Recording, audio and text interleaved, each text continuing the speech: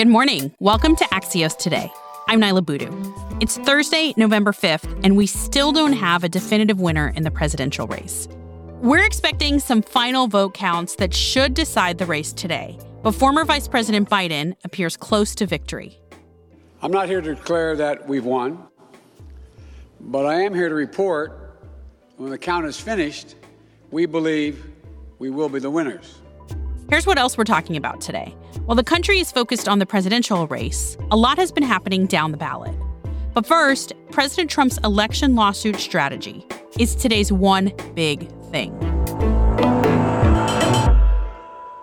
It's all coming down to the battleground states. Yesterday, Joe Biden won Wisconsin and Michigan, both states Trump won in 2016. Georgia remains too close to call. But these were among the states where Trump filed lawsuits to challenge the vote. How successful are these suits likely to be? Noah Feldman is a Harvard law professor. He hosts the Deep Background podcast with our partners at Pushkin Industries. Hey, Noah, welcome back. Hey, Nyla, nice to be here in this crazy, crazy time. And we're in the scenarios, Noah, that we just talked about. It was just a couple of days ago. Does it appear to you that the Trump campaign is taking sort of the state-by-state lawsuit approach? No, it appears to me that they're desperate and flailing. These lawsuits, if you read the complaints, are ill-reasoned. They're not well made out from a standard legal perspective. I think they're really drawing at straws. Well, that was what I was just going to ask, was how you differentiate between, are these lawsuits that are designed to create a climate of doubt and uncertainty, or are these lawsuits about real facts and issues that need to be resolved? The former, because these are not the kind of lawsuits that you use to win an election. They're not the kinds of lawsuits that are going to strip away votes from Joe Biden.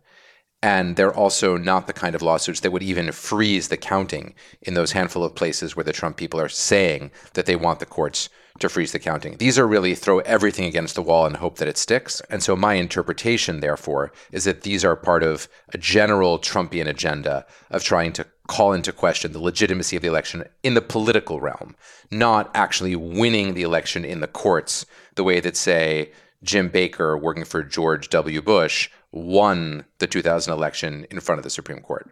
From a legal standpoint, how much of the legal case that President Trump is trying to make is complicated by what he said on election night or this election morning late speech where he basically said, I won? I wrote a column in Bloomberg saying, bottom line, no matter what case goes to the Supreme Court, Trump has really harmed himself by saying, I've already won the election. The swing justices who, believe it or not, are Justice Brett Kavanaugh and Justice Amy Coney Barrett, those swing justices would not want to give the election to Trump without some clear cover that enabled them to say that there was a fundamental issue of fairness. And Trump basically took that away from them. He basically said, I'm going to the Supreme Court because I've already won, and everyone knows he hasn't won. And those swing justices, they know he hasn't won.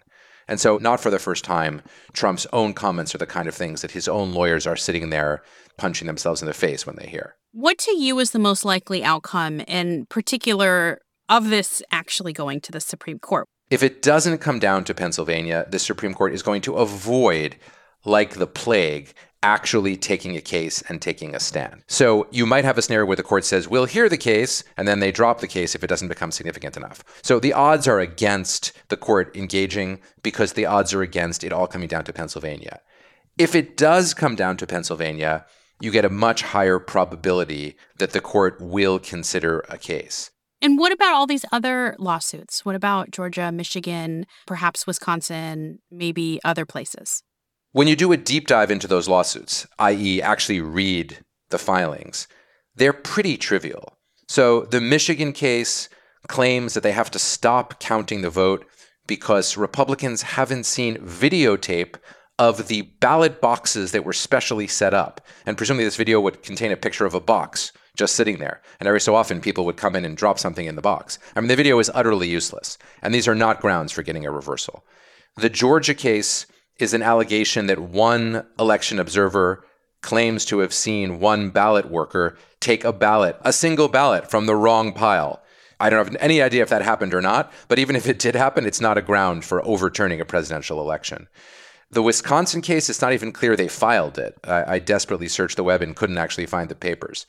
So it seems to me that none of these cases, when you really dig into them, has anything like the kind of legs that would make a difference in the outcome. Noah Feldman is a constitutional law professor at Harvard and host of the Deep Background podcast. Thanks, Noah. Thanks for having me. We'll be back in 15 seconds with the results of other races you might have missed.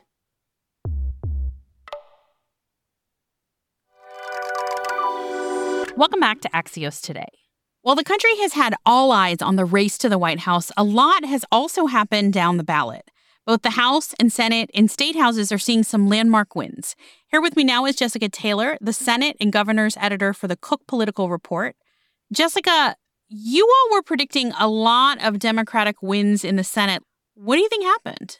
None of them happened is what happened. I mean, we had 12 Republican-held seats that we rated as competitive versus just 2 for Democrats. 2 races that we did rate as lean Democrat were Colorado and Arizona. So those are the 2 that Democrats were able to flip. So with former Governor John Hickenlooper in Colorado beating Republican Senator Cory Gardner, and then Democrat Mark Kelly beating Republican Senator Martha McSally. We expected Republicans to flip a seat, though, in Alabama, where Doug Jones lost to former Auburn football coach Tommy Tuberville. So that leaves them with a net of 1. But they needed a net of 3 to get to just 50 if Biden wins. We had 7 races that we rated as toss-ups. We're still waiting to see what happens in Georgia, but all of them have gone Republicans' way. So it was just a major night for Republicans.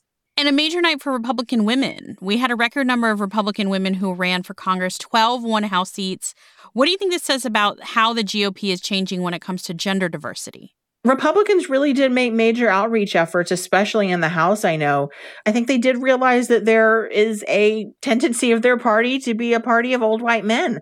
And they really did recruit strong candidates in these places. We see women being elected for the first time in South Carolina, in Tennessee to seats, in Iowa. Talking with Republican strategists last week, they expected that Republican women in the Senate also could be, that Trump was going to cost them their careers. And you have Susan Collins that hung on against many odds. And you have Joni Ernst that hung on in Iowa.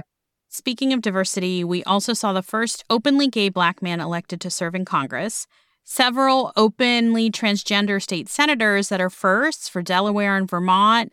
The youngest member elected in the GOP, a 25-year-old. How much does this reflect Congress and state houses catching up to what the country looks like? I mean, it's still far behind. Women make up a majority of the country, are still not anywhere near parity. LGBTQ individuals, people of color are just still woefully underrepresented. So, I mean, I think that any step forward is good, certainly. We still have a Congress that does not reflect America. Jessica Taylor is the Senate and Governor's editor at the Cook Political Report. Thanks, Jessica. Absolutely. Thank you.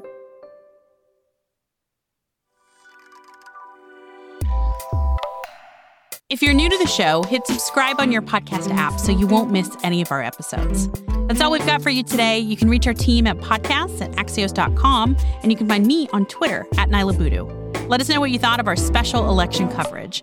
And there'll be more on the election on our afternoon podcast, Axios Recap.